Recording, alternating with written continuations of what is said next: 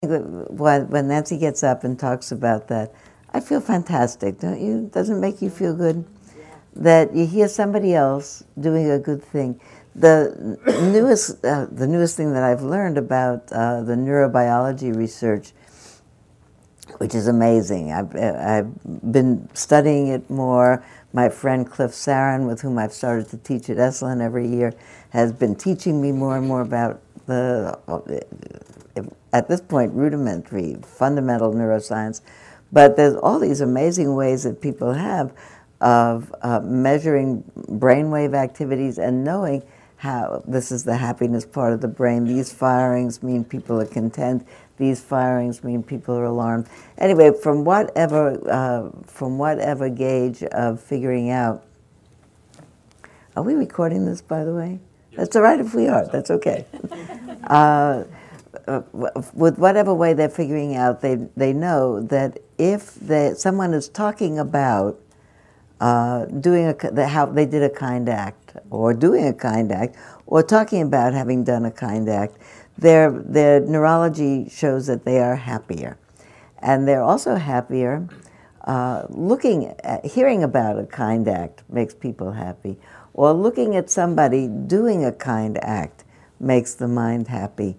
And, you know, I make it up, but how do I know? But I think that it resonates with the part of us that we would most like to be. I think that we're happiest when we're actually doing something that connects us in a warm way with someone else. That here we are all feeling like we're individuals on this whole planet. And sometimes when you hear spiritual teachings, they'll say we're all one, and you think, what does that mean, we're all one? You know, I go home to my house and you go home to your house. We're not all one. That's silly. When I die, you won't die. We don't all, you know, it's not one. On the other hand, I think that there's on some level a connection when I see, when you see as well, you watch the news and you see terrible things happening in places in the world where we don't know anybody and we're not there, but terrible things are happening and people are, by their faces, pained or hurt. It hurts you, doesn't it? It does, because we have neurology that vibrates in not synchrony. I'm trying to think of something other than the Buddhist word. The Buddhist definition of compassion is the heart quivering in response to seeing difficult. Well, you get quivering. All right, quivering. It's probably something like resonance or something like that. And even hearing about a kind act, you hear about Nancy doing that, you feel better. And one of the things that it does for me, I think all the time, I was thinking this morning while driving over, again, about how to introduce the idea of mindfulness practice. Everyday life is mindfulness practice. When we sit and we say about the people in our lives that we're thinking about that are in dire or really serious circumstances, so I tell about the child that the parents can't let lie down. It's the strangest thing. They think her esophagus will catch up with her some way. And sometimes there are infant conditions that people outgrow. And someone else is about to die and hopes to go to the wedding. And people that we don't know in circumstances that we recognize, though, because even never heard of somebody with an esophageal problem like that, but you can figure it's generically, it's somebody with a child who's in a difficult state. That we actually feel bad about it, that we are empathic beings, and when we hear good, we feel good about it. And if we hear, I was thinking on my way over about, I guess I was listening to the news and the difficulty in the Congress and what's going to happen, and thinking about all the people who are upset, and thinking about, and wishing that it were better. And then at some point, I don't know whether you would call this, maybe this is avoidance of it, or it isn't. It is avoidance. It's not suppression. At some point, I turned on the CD that's in my car, because I thought I'd listen to a little bit of opera before I got here, because the news was too upsetting all over the place, and the mind is affected by what you hear. And I was thinking in the larger, in the general, generic sense, that there's so many. The Buddha said there are 10,000 joys and 10,000 woes, which means, I think, a lot of joys and a lot of woes. It's a poetic way of saying. And I think that maybe the job of human beings is to somehow navigate between allowing ourselves to be open to the woes, because if we weren't, we wouldn't know to, it wouldn't call up from us our capacity for compassion. But if we only saw the woes, I don't know how long we could stand up. That every once in a while you have to listen to a little opera, or see a or see a beautiful painting, or see a beautiful sunset, or see three deer taking a nap in your garden, which might or might not be uplifting. In my case, the deer that take a nap in my garden have eaten all the agapanthus, so and I have a mixed feeling about them. My neighbor is building there's been a new house being built, and cement trucks keep coming and going. It's very noisy, but I think they frighten the deer away, so I'm happy about that. There's a whole family that lived in the lower part of my garden for some years now. But I think the thing that I want to see in myself over and over again, how sensitive the mind is, how easily it's moved one way or another. That I often find myself, it came to my mind as I was listening this morning, people were saying what they were thinking about. I remember that the very first time I went to a mindfulness retreat, which was probably 35 years ago, it was a weekend retreat in somebody's house in the South Bay in San Jose. It was in a private house in very cramped quarters, and it was a completely uncomfortable experience for me. This is not new. I actually wrote about it somewhere, so it's public information. But from the beginning, I was completely uncomfortable. I was unprepared. I didn't know they didn't serve coffee, and I had a tremendous caffeine withdrawal headache from Saturday morning until I left. I got dropped off on Friday night. I got dropped off, so I couldn't even leave. So here you are dropped off. This is pre-cell phones, of course. So I get dropped off in a place where 20 people are going to sleep in 2 rooms on mattresses on the floor. And I was a little too old to be hip, even 35 years ago. So I did it, but it didn't appeal to me. And sit so long all day with instructions that I didn't get why I was doing it. But I did it for the whole weekend. I sat and I walked and I sat and I walked in that ritual way that you do on a traditional mindfulness practice retreat. And the whole time thinking up stories of outrage that I was going to tell my husband when he picked me up about what on earth made you think I would like to do this, and what did you have in mind? And I kept rewriting the speech because my mind was outraged. And when the mind is outraged, it keeps chewing over whatever it's outraged about to refuel itself. So that it's you think of it, it's such a ridiculous habit of mind. If you feel upset, you should be looking to calm yourself down, not looking to whip yourself up more. But the mind somehow has its own methods. So thinking about that, and doing walking practice in the living room of this house, on the mantelpiece of which was a little burr, one of those polished redwood, what do you call that thing? Burl, that looks like someone got in a national park where it says sisters are forever and home sweet home. And this one said, life is so difficult, how can we be anything but kind? And I liked that so much. That appealed to me.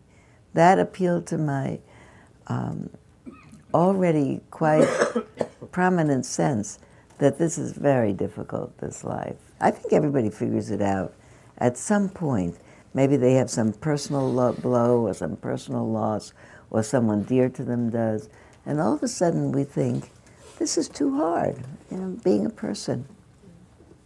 Sometimes I like to ask people, how old were you when you first had a thought like that? We all had a thought like that, otherwise we wouldn't be sitting here quietly on a Wednesday morning, be doing something else. We all had a thought. Minds are so vulnerable, and lives are so sensitive. And you never know from one moment to the next. You don't know. Every time something happens, some disaster, do you not often, maybe not every time, do you not have the thought, there must have been people who were crossing that bridge 1 minute before it crashed into the water, or there must have been people who were late for their flight that crashed. There were certainly people who were stuck in taxi cabs and did not make it to the Twin Towers on September 11th. Always you think, wow, it could have been this, could have been that, could have been... Somebody had a toothache and didn't go to work that day. You think, oh, it's completely capricious when we say to people, I'll see you tonight, or I'll see you tomorrow. It's a guess, But if I think that all the time, when I was a young mother, I actually thought that quite a lot. You say that to your children when they leave in the morning and go to school. Say, I'll see you later. And one day in my neighborhood, a car out of control rode up on the sidewalk, and right in Kentfield, and killed 2 young girls who were sisters in the 2nd and 3rd grade or something. And that just, probably is one of the pivotal moments in my life. I didn't actually know the girls. I didn't know the mother. My child was in the other 2nd grade. She didn't know the girls. But that somehow emblazoned in my mind, this is a very, very, what do you want to call it? Not capricious, but... Precarious. Precarious, thank you. We get up every day as if it's normal and go out and cross streets and drive on the freeway and send our children to school and put them on school buses and camp buses, and all the time with the unspoken but context of I'll see them later. But you don't know. And, I don't want to live in the totally, all the time awareness of that, because how could you let anybody out of your sight? You'd have to be with somebody all the time. And even then, you don't know what happens with them. So I often, for one period of time, you may have been here on that period of time, there was a period of inquiry in my own mind. I was saying to people, when you sit in a muni bus or in a plane or a train or you're going somewhere, what do you think would happen if you turned to the person and said, next to you, and said, what do you do to keep your mind afloat? What do you do to keep your mood buoyant? And everybody, more or less, every time I asked that, everybody would laugh and said, if you said that on a muni bus, the people would get up and change their seat. You'd look a little weird. But honestly, sometimes I think the whole thing is, what do you do? When do you push the CD that's going to sing opera for the next 10 minutes? When have you had enough of the news of the world? When do you know to have had enough of the news of the world? I have a friend who's a nurse, went to nursing school in midlife, and looking forward to her first job, she said, what I want to do is I want to get a job that's 50% of the time in the hospice end of hospitals. What do they call it? Not palliative care. She said, I really love to do that with people who actually are on the way out and dying, and I'm good with that because I'm okay about dying. So I'd like to have a job that's half-time in palliative care and half-time in labor and delivery, because I don't only want to look at the leaving end of life. I want to see the miraculous beginning end of life with fingernails and toenails and eyelashes and all of that, and the wonder of new life. But I think maybe we're doing that in all of our lives. We're trying to balance our lives so we can stand it a little bit. What were you going to say, Susan? Andrew Weil says that for optimum health, you should go on a media-free diet, medium-free diet. Not listen to the news so much. A media-free diet. Everybody these days is on a something-free diet. Maybe only in Marin. Everybody, but Andrew Weil, Susan said you should go on a media-free diet. That's all. That's not what I wanted to talk about today. I actually thought I'd start somewhere else. Where I was going to start, and I'd like you to think about this with me, is well, it happens and it comes into my mind in two ways. I was preparing to give a talk somewhere. It's coming up called "Why is everybody interested in Buddhism? What's all this interest now in the West in Buddhism?" Because there is a big interest in the last 50 years. Certainly, it's not just now, but what about that? So I was thinking about that.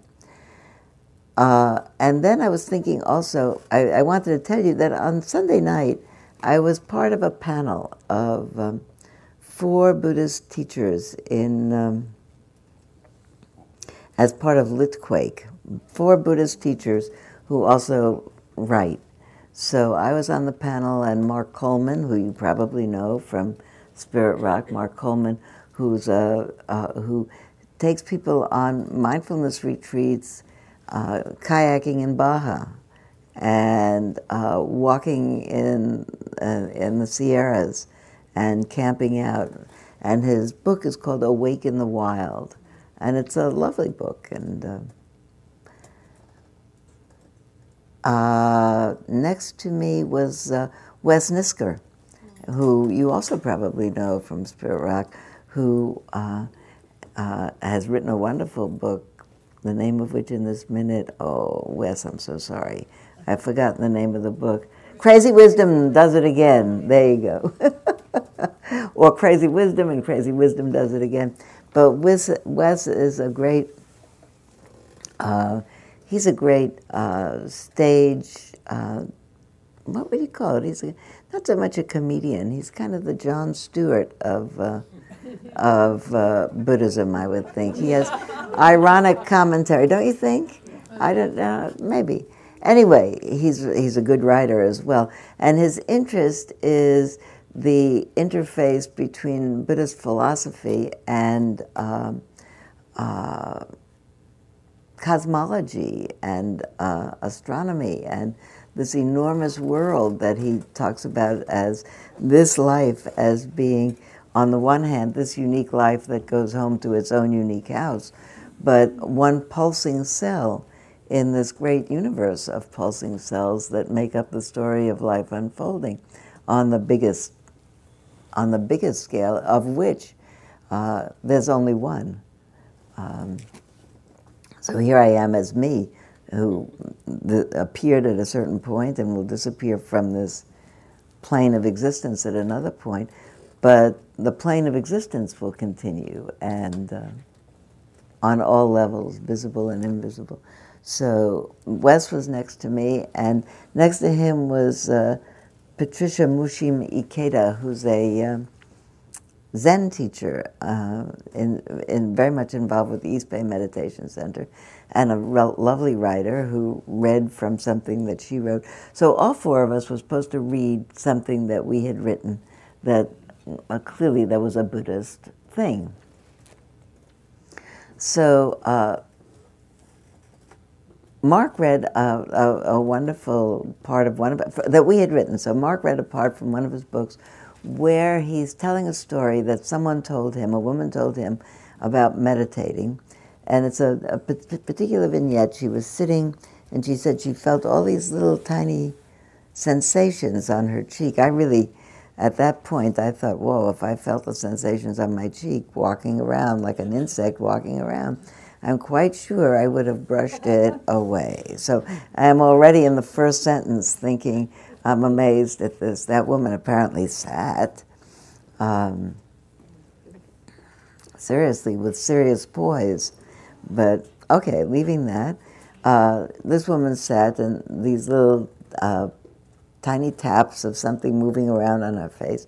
And she must have sat a long time, because she said that when the bell rang or the sitting was over, she somehow opened her eye, or this eye, and something, and saw that a spider had made a web like that. And that she realized, I just heard it for the first time as Mark read it. So I also thought, eek. I see Naomi shaking her head. You wipe the first minute, right? You don't slap it, but you wipe. Maybe you wait 2 minutes. Maybe. But anyway, the point of it was a beautiful reading, and she did remove it from her face. But the point of it was a moment of recognition of the interconnection of all things. That spider making his home at that moment is just making it home. It has nothing to do with the meditator. And she, because it's her body, needs to wipe it away. And the realization that everything that we do affects other things in this cosmos. Sometimes not that particularly directly, but here she needs to be a destroyer of someone's home in that moment in order for her to continue in her life.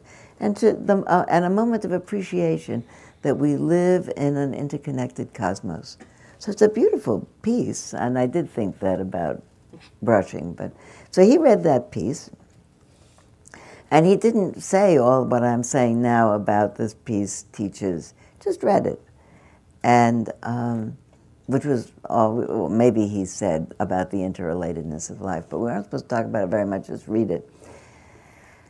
And Mushim read a piece that she had written, clearly a true biographical piece, about looking for a tie in her father's chest of drawers for when they dressed his body for his cremation. So, and really, she's a beautiful writer, and talking about finding the shirt that was just the right shirt, and not being able to find a tie. And for some reason, there was a pile of socks. She said, my father liked white cotton socks, and they could visualize white cotton socks. There's a big pile of them in the corner of the room, some warm, some not warm. And she said, I thought maybe there's a tie in that pile of clothes, and reaches her hand in, finds a box, takes out the box, opens it, and it's a gun. And she is quite startled because her father had all of his life said to her, never touch a gun. And she had no idea why he had this gun. He was a peaceful man. He wasn't a hunter. It's a gun, and there was another box with loose bullets in it.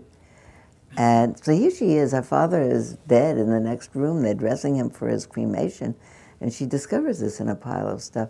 And it's a description of what her mind does in that moment. And then it ends with, I guess she finds a tie, or I think she finds a tie in some other box. And it just ends. But the description that the part of it that I really struck in my mind is she described her mind as whirling around like the fruits in a slot machine. She said looking for the, and she said finally the answer that lined up that worked was, and I don't remember what it was, but I thought what's amazing about this is I wouldn't have thought about the fruits in a zipping through. I know what they look like though, and when she said that, I thought about do you know when your mind just doesn't is overwhelmed with data and it doesn't know what to do with it. As she read it, I remembered a story. She read that, and I was saying, how do I get that? And I remember years ago when my husband and I were young and on some ferry in the north of Norway, and we met a couple who, in the most generic sense, were like us. They were like us because they were a man and a woman, they were married, and he was a physician. But they were 40 or 50 years older than we are, and they had all this travel behind them. And they were used to all getting off and on and organizing with hotels and ferries and taxis and stuff that we were just learning how to do at that time. And they seemed so lovely. They were lovely. They were lovely. We spent a lot of time talking with them. They had 4 adult children and grandchildren. We had 4 babies at that point. Liked everything about them. And then all of a sudden in a conversation, he said, well, of course, in the last election, I voted for Barry Goldwater. I thought, ta-da! And it's like the slot machine is whirling around because it does not fit in my calculations. He's not supposed to vote for Barry Goldwater because I like everything else about him. And how could that be? And how could he have a view that didn't fit with mine? So you ever have that when somebody, all of a sudden, and your mind has to do chung, chung, chung, chung, like tectonic plates move around, and then they reorganize themselves with this new piece of information. Perfectly nice people vote for Barry Goldwater, so now it's got that piece of information. So the reason I'm telling you this whole story is when people use a good metaphor for something, even I wouldn't have thought of that metaphor, you get if it's a good metaphor, you get the feeling of what's the mind, like the slot machine, like the tectonic plates, and then you think of some situation where that was true for you. And so I'm going to tell you, let me tell you what Scoop did, what Wes did. Wes read a piece of when you go out and it was a transition from in some situation where you feel like you in this world, and then you realize, maybe it was looking at the stars, and suddenly realizing that if you don't make a decision about naming them, or they're there and I'm here, that there's some point of open mind where you just suddenly realize that we are stardust. He does it way more eloquently than I just did. But it was, again, in a moment of expansive mind, we lose the sense of personal I and easily get that what otherwise sounds like, what do you mean it's all one? And get that thing about it, it's really all one. This is just a part of it, a passing part of it. The reason I'm telling you all this is so far no one has said the B word. No one has talked about Buddhism. That Mushim talked about her father's funeral, and Mark talked about the spider web. Well, he did talk about meditation, but the spider web, and Wes talked about the possibility on, probably most of us could tell a story of lying out in someone's backyard when they were young and looking at the stars go by, or watching the clouds go by, or watching a sunrise or a sunset, and realize this is a spectacular world to be a part of. Probably all of us have had more than one moment of thinking, wow, this is amazing. I think, by the way, it's amazing that keeps the mind from falling into really despair about the difficulties of life. If you get an email from Susan ever, she will sign it, "Stay amazed, Susan." I would do it, except you already do it, and it's yours. You can have it. No, when I write back to her on any time she sends me poetry, I write back, and I don't want to say "Stay amazed," that's her tagline. I write back, "I am amazed." So that'll be mine. I read a piece that I wrote in It's Easier Than You Think, that begins,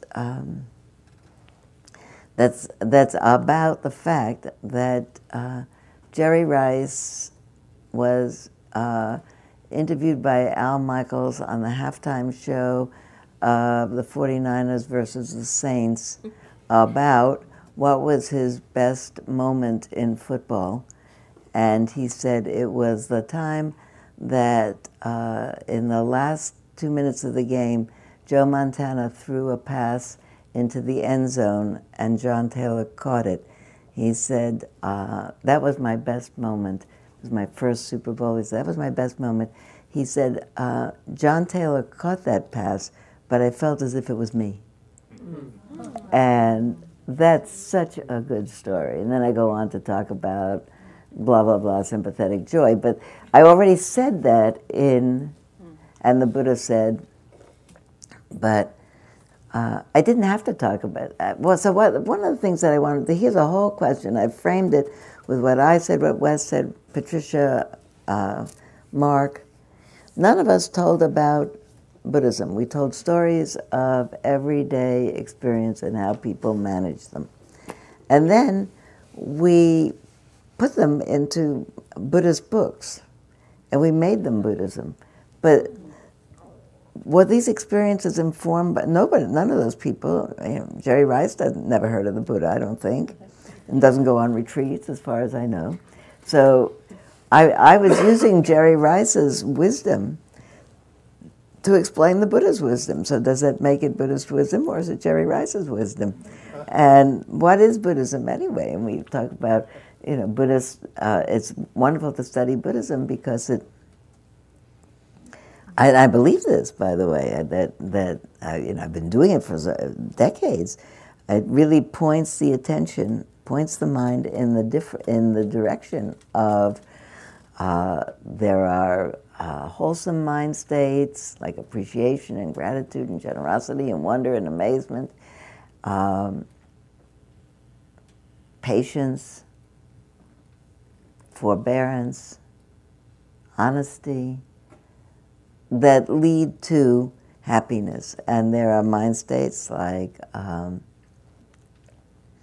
greed and lust and anger and irritability and pessimism and envy that lead to, they don't even lead to unhappiness, they are unhappiness. In any time that, say, it wouldn't be right to say you shouldn't be so angry. You'll become unhappy. You're angry because you are unhappy. It's really a sign of what's already been happening. So, in fact, what is Buddhism making us wiser? Are we explaining Buddhism in terms of the wisdom that we already have? Is it a mutual dance that we're doing and we're informing each other? Is it Buddhism really that we're practicing here? Or are we specifically, I don't know the answer to this, I'm asking myself too. Are we specifically, say we come here on a Wednesday or we come here on retreat, we do 3 things during the time that we're here. We do removing ourselves from our iPhones and our iPads and our telephones for 2 hours or 2 days or 2 weeks or whatever, which rests the mind from all its constant input. We do hearing and sharing our ideas about what makes for happiness. And sometimes we sit quietly and try to pay attention moment to moment to what's unfolding in our minds and bodies. And we call that the meditation. And then we say, well, it's the meditation that made a difference. But maybe the whole thing is a meditation. Maybe everything's a meditation. Or which of this made a difference? How many people have been coming here a fairly long time on the Wednesday morning? How many of you go on retreats regularly? Not everybody, okay. How many of you who come regularly or a long time or not such a long time think that it's good for you to come here? Well, you tell me. That's absolutely a stupid, worthless question, because if you didn't, you wouldn't be here. A better question would be, no, it's a bad question because it's rhetorical. Of course you'd find it helpful, otherwise you wouldn't be here. So I have to say it as an I statement. I find that I continue to come here, and every time the question comes up, do you want to continue? What do you want to do? And do you want to continue teaching? I can't not, because I could not, but I decide not to, because if I don't come back with a certain amount of regularity, coming back with a certain amount of regularity keeps my head screwed on straight. I can't misbehave myself. I mean, I really don't misbehave myself in a gross outward way in my life. I mean, I'm reasonably well-mannered and I have good self-control. But my mind is not always well-mannered, and it doesn't always have good self-control. Nobody knows that, because you can't tell. No, that's true. I mean, for how many people is that not true? Yeah. No, that was backwards. For how many people is that true? That simile I said before about my dog growls, and I said my mind growls. Does your mind growl? How many people mind growls? So maybe what we should, that'd be another good name for a video, wouldn't it? The growling mind. No good. It has to mean something. So what do you think about that question about the literature informing the Buddhism or the Buddhism informing the literature? Or are we actually doing Buddhism, or are we using Buddhism as one of the things that we use to keep ourselves wise? What? The last one, yeah. Mijo says, maybe. Yeah. We have to talk about something when we come together. Well, they are teachings that go back 2,500 years. Yeah. It's not like we just, are sort of inventing them now. I think that's true. I do think that's true. And I think also that I don't know a lot about Islam, but I know a fair amount about Judaism and a semi-fair amount about Christianity. And I think that every great tradition that's survived a long time has as its basis peace be with you and also with you. That I think probably it comes from a human recognition that it's very difficult to keep the mind peaceful. That it's a very fragile kind of a thing, our happiness. Yeah. I think the really interesting thing to me is the way that psychotherapy has merged with Buddhism, at least in Marin County. And the way that so many of our teachers are psychotherapists, and I find psychology fascinating, and so it's a great combination for me. Well, it's a very interesting thing because I wonder whether it's merged with Buddhism or whether it's merged with mindfulness. Because there's a new magazine, actually. I brought it one day. I meant to bring it today and I didn't bring it. There's a new magazine called Mindfulness. And from the beginning to the end, there is not the B word in it.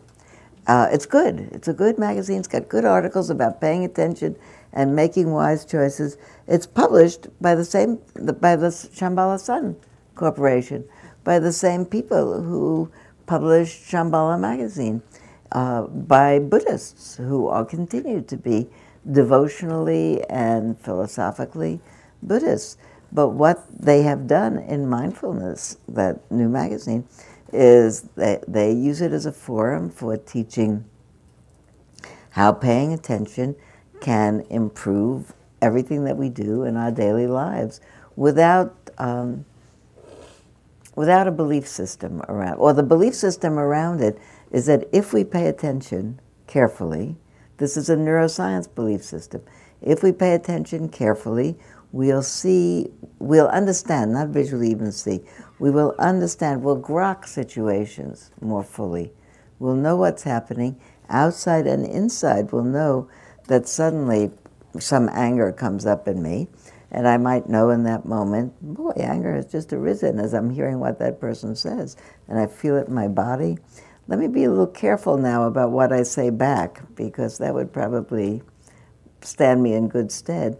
How to use the techniques of paying attention for living a better life. And for a long time, there was a discussion that's still continuing in Buddhist circles about, I found it very amusing, there'd be topics at conferences. What should we do? Conferences of Buddhist teachers. What should we do about secular Buddhism? as if we could do something. Like the creeping secular Buddhism, as if we could or should do something. I think it would be great if the whole world suddenly started to pay attention. They don't have to become Buddhists, they just pay attention. My favorite piece of Buddhist literature isn't Buddhist literature. I usually have it on me, and I almost have it memorized, but I don't.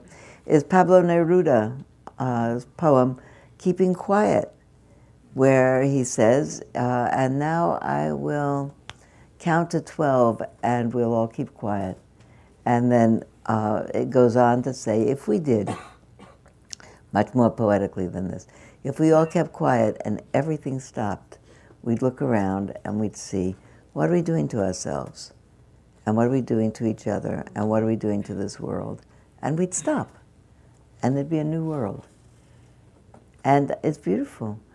And it's, well, you know, I don't think that Neruda was a Buddhist. I think that Neruda was a wise thinker.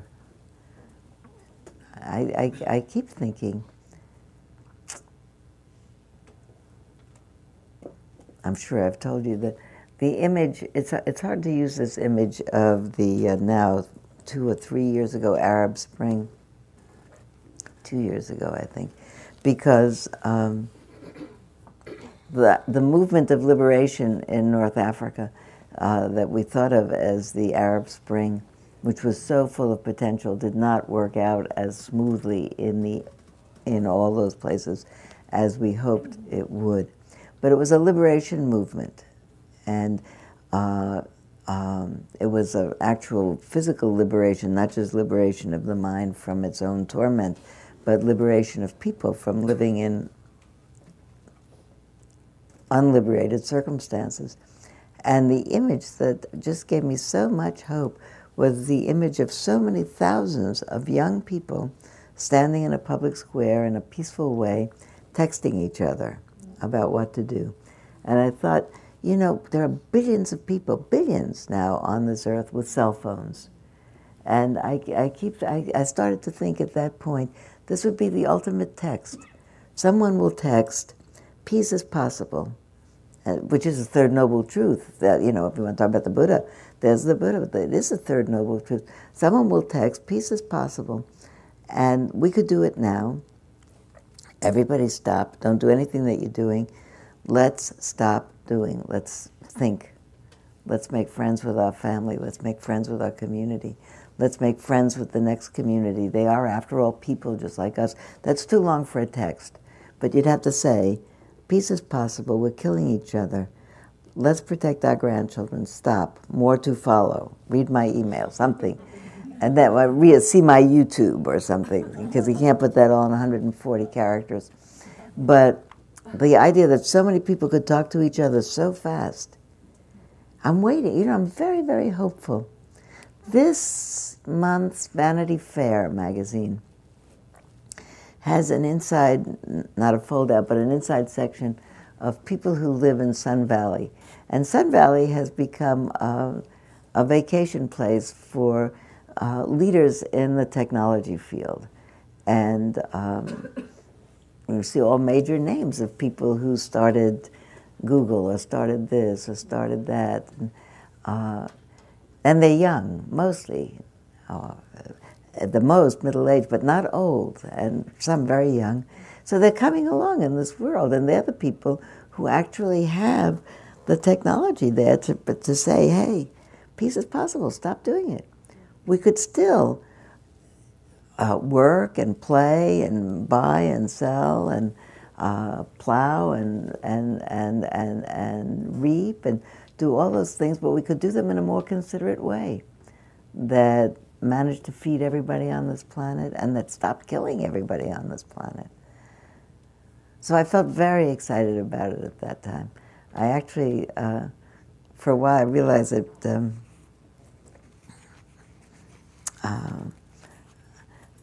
I do not feel like we should turn off all our media. I love all my technology. I think it's amazing. I think to myself, you know, when I was a child, Dick Tracy. Do you remember? Who here remembers Dick Tracy? You have to be old. Dick Tracy was a detective on the New York City police force, and he had, can you believe it, a wristwatch that was a walkie-talkie, and he could talk to his accomplice on the other side of the street, even around the corner. You know, and that was a big deal in his little wristwatch talking. And you always saw him talking up his sleeve, you know. And now I can pick up my cell phone, do ding, ding, ding, ding, ding, and talk to my friend in France. I don't know if you can do FaceTime. I guess if you can do FaceTime in California, why couldn't you do it with France? But this is amazing. I think I lived in the most amazing century ever in terms of. If we could do that, if we could spread the word, now we could. With somebody will have a brilliant enough way to say to the whole world, "This isn't working. Let's stop. Let's do it another way, starting now." And it could happen. I have a lot of faith in that. Otherwise, I'd have to despair for the kind of world that my grandchildren are going to be in. Actually, it's the kind of thing like reading the bios of all those people in the Vanity Fair. It picks me up because I think about my youngest grandchild is 13, so she was born in the millennium year. And if she gets to be old, it'll be nearly the next millennium. Maybe she'll make it to then. People are going to live to 100. Then I see pictures of ice melting and glaciers melting and fish disappearing from the oceans and storms all over the place of a ferocity that we haven't seen before. And I think, wow, what's it going to be like for Honor when she's my age? What's the world going to be like? So I have to figure that I'm not the only person who's thinking that. And some of these people, like those people in Vanity Fair, who have all this technology to talk to the world, they must be thinking that too. And I take a lot of heart from that. Not only, I think it's the inevitable thing to see if you have vision, that we have to do something now, that nothing else is going to work. And because we're human beings, and we have this technology, you can see somebody anywhere doing some heroic thing. It isn't Buddhism that's going to do it. Although, here I am, and this is a Buddhist place, and Buddhism is a good vocabulary for explaining the kinds of knots that the mind ties itself in. That's it. It offers a good vocabulary. It offers for many Westerners a non-doctrinal vocabulary. Vicki, what? Well, I was thinking a few minutes ago and rethinking it now that in the very effective mindfulness in the schools program, there's no reference to Buddhism.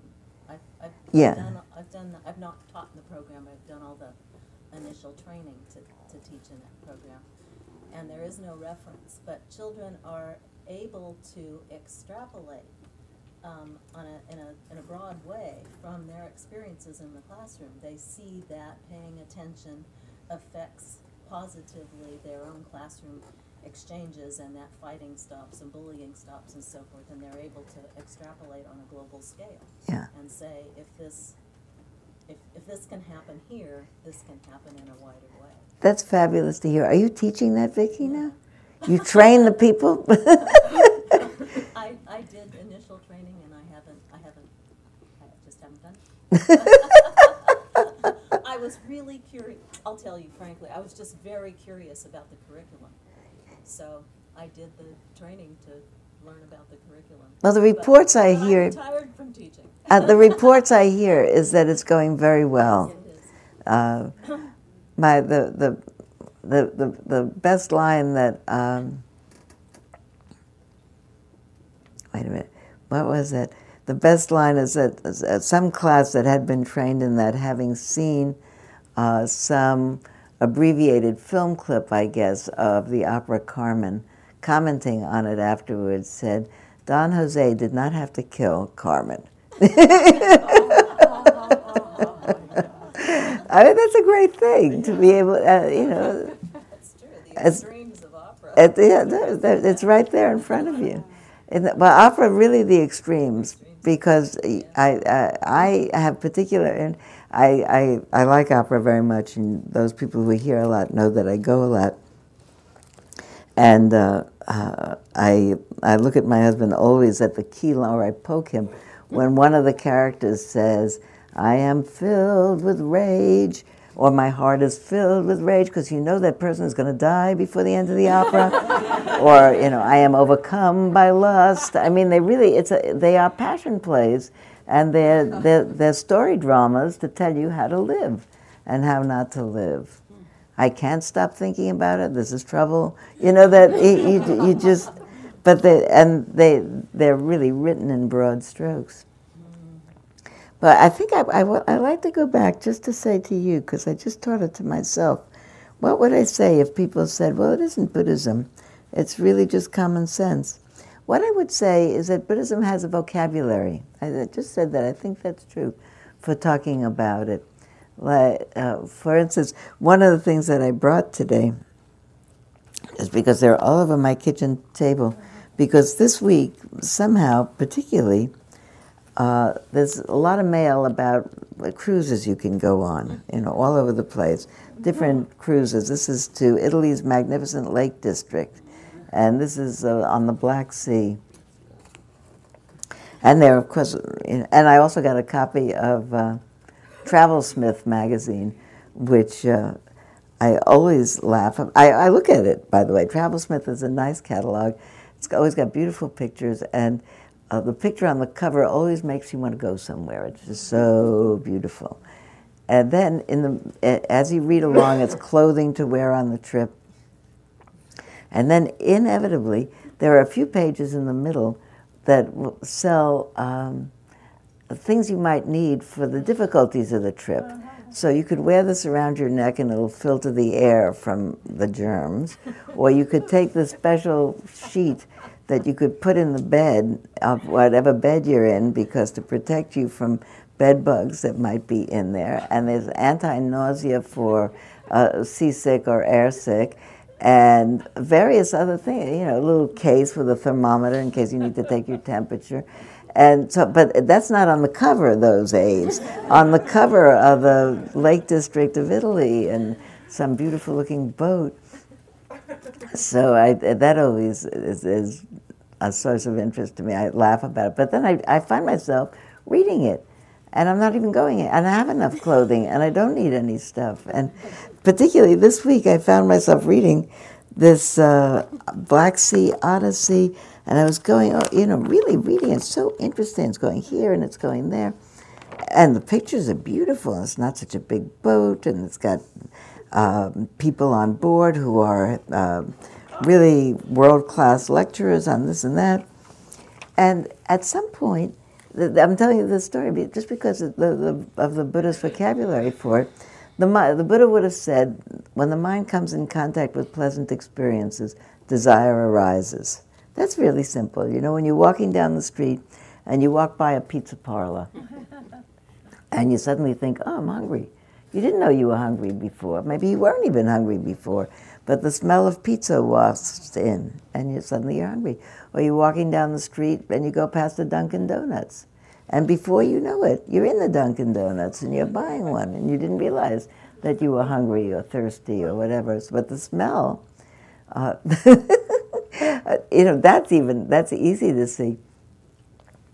I was thinking one day when I was on retreat, this is how it works really if you're paying attention. I was on retreat somewhere, maybe here, maybe somewhere else, walking up and down doing walking meditation, and the instruction is keep going back and forth until the bell rings. And then you do something else. I'm going back and forth, and I think that I'm paying attention to my body as it's moving through space and touching the floor. And suddenly, I'm in front of the water fountain taking a drink. And then if you go back, it's not suddenly. What happens is if I reconstruct it back, I think, oh, I was walking along, back and forth, and it was hot. And so by and by, I must have registered, it's hot. And then I must have registered, I'm thirsty. Registered and not thought about it, you know. Or not registered consciously, but registered thirsty. And then maybe out of the corner of my eye, because I don't do the walking meditation with my eyes closed, the corner of my eye, there's a water fountain there. Or maybe in the corner of my mind, I remembered that there's a water fountain there. So, and the next minute, and so clearly the intention arose to get some water, and the body veered and went over to the water fountain, and is now taking a drink of water. And I think about, who did that? You know, nobody did that. I didn't even say, now I'll get a drink of water and do it. It just happened that this body in motion, here, suddenly did that. It's just an interesting lesson in what motivates action, in that action may be motivated by intentions that are unconscious to the conscious mind. It's not a horrible thing that I went and took a drink of water. But, you know, if I were, for instance, eager to avoid gluten, or eager to lose weight, or eager to do something else, to take my medications that I have to take every day, it would be really important for me to have in mind what I put in my mouth, what I didn't put in my mouth, when I did it, when I didn't do it. And for that, you need a lot of consciousness. What did I do? When am I doing it? I thought that I would, you know, that it's really about, I think that vocabulary about the mind and when it meets pleasant experience, into the mind that contacts pleasant experience, desire arises, is a useful thing to know. Not to say, there's something wrong with my mind, look at this, I'm lusting about this. I've even been on the Black Sea a long time ago, like 40 years ago, but it was great. I could go back again. It was very nice, you know, just go once or whatever.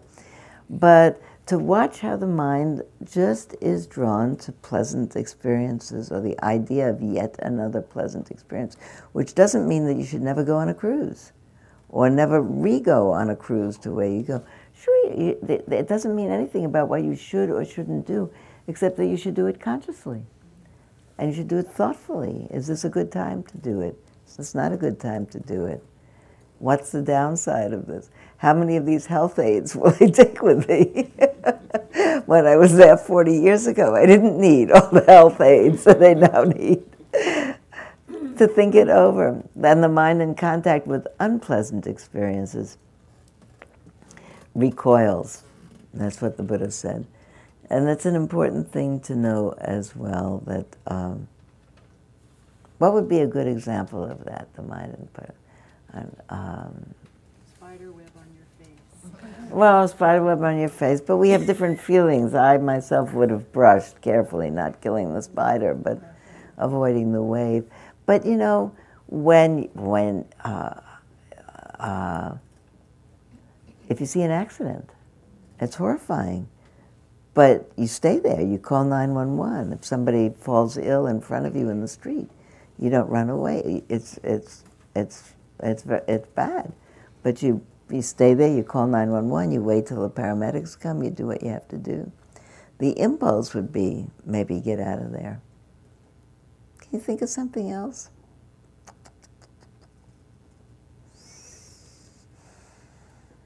I don't know if this is a good example. I just went to visit a friend of mine in a rehab center. I almost unkindly said, so to speak, rehab center. My friend was unhappy with the program there, but that was unkind. It was a mistake. It is a rehab center. She was just unhappy there. And when you walk down the hall to where your friend is, there's all people in all various stages of difficulty. And the mind gets unhappy a little bit. You look in and, you know, maybe I have a thought. The best possible thought, if the best possible thought would be, wow, it's wonderful that they have this rehab center, and look at these people getting help. And here they are, And if I smile at them or wave at them, that'd be great, you know. They probably wave back to me instead of looking away in my eyes. I should have done that. Now I feel bad. I think I did. I think I didn't do it because I'm looking in those various rooms of people in various stages of disrepair, and I was thinking, this is not so far away from me. This is down the road, not too many chapters away. I think I really was thinking that. Don't you think that? Oh, yeah. When you go? Yeah, I mean, you go and visit. More and more of my friends are in this kind of places, and you go. Honestly, I like to go to the, labor and delivery and visit new babies more. It's hard. The mind recoils a little bit. But I think there's a vocabulary for it. It's fine for the mind to do that and then to take a breath and say, wow, I was really upset. I am upset. Even in that particular case, well, good, it's 1 minute to 11, I'm off the hook almost, but I walked myself into this with the ignoble thought. But really, I would be happier to tell you in this moment would be that I looked in the room, I felt a not good feeling in my body, I thought various thoughts like, this is not so far down the road for you, Sylvia, and I didn't say hello to the people. And what I wished I had done is realize that by the time I got to my person's room, visited with her, and on the way out, put my head into that common room where people were sitting around drinking tea or coffee or whatever, and said hello, or smiled at them. I would feel better telling you that story now. I didn't. The next time I go, I'm doing it. I think that's what we do in this life. We keep on learning. It's an ongoing experiment. Or like you're on a trip and with another person or another couple, and there are 2 rooms, and one room is nicer. How do you handle that? Yeah. Do you volunteer to take the not so nice room, and what goes on in your mind? So we're going to end where we began, with the bag with the $40,000 in it. So did you hear the riddle? Here's the riddle. You go on a trip with your partner, and there's another partnered couple going with you, and there's 2 rooms that when you get to your place, and one of them is nicer than the other room. What do you do? You were going to run away with the $40,000. What will you do with the rooms? Well, I'd take the worst room. You take the... Worst room. Oh, so Mark would take the worst room. Okay, how about anybody? What about you, Susan? I don't think so. I'd say let's share. Why don't you spend 2 nights there and we'll spend 2 nights there. That's right. Flip a coin, maybe. What Go is? to the bathroom and see which room was empty when I came back. We could put this in lists. So far, we could put this in lists, honestly. But that I would actually do the same, because I am such an avoider of conflict. Let somebody else do it. Okay, what? I'm not always gracious about it, but I do suggest that the other person pick rooms first. Yeah. Oh, there you go, Nancy. Now that's brilliant, because then he put it in their hands. And then afterwards, if they pick the better one, the person that you're with says to you, why did you do that? Look at that. Anybody has another view of what they do? I'd probably cancel the trip and just go. Throw the baby out with the bath. You know what? This is so fun. I had such a good time today. I always have a good time, but this was really particularly fun. So I don't think I'm here next week. When am I? No. 2 weeks. 2 weeks I'm here. I'll tell you the news of the video. You helped me think it through a little bit more today. You certainly think about the title. It doesn't have to be, the title does not cast in stone. I like that about it's incredibly easy to become annoyed. All right. All right. Pull it together, Sylvia. Take a breath.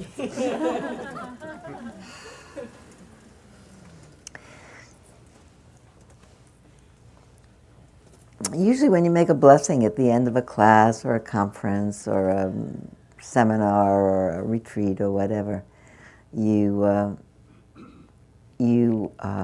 couch it in the sense of gratitude that you feel in that moment, having been together with that group doing that thing. And I actually certainly am grateful to all of you and to Spirit Rock that we can do this here and that we've been doing it a long time. So in gratitude for the ability to be together with all of you, to think about these things so important to all of us, may the goodwill and patience and kindness and curiosity and desire to lead a wise and compassionate life that we've talked about and shared in this time together go with us into the world, and may we share it just in the way we are with everyone that we meet. May all beings everywhere be peaceful and happy and come to the end of suffering.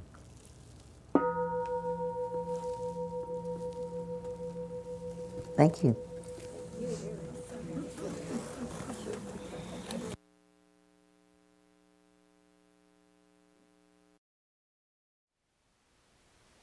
Thank you for listening. To learn how you can support the teachers and Dharma Seed, please visit dharmaseed.org/donate.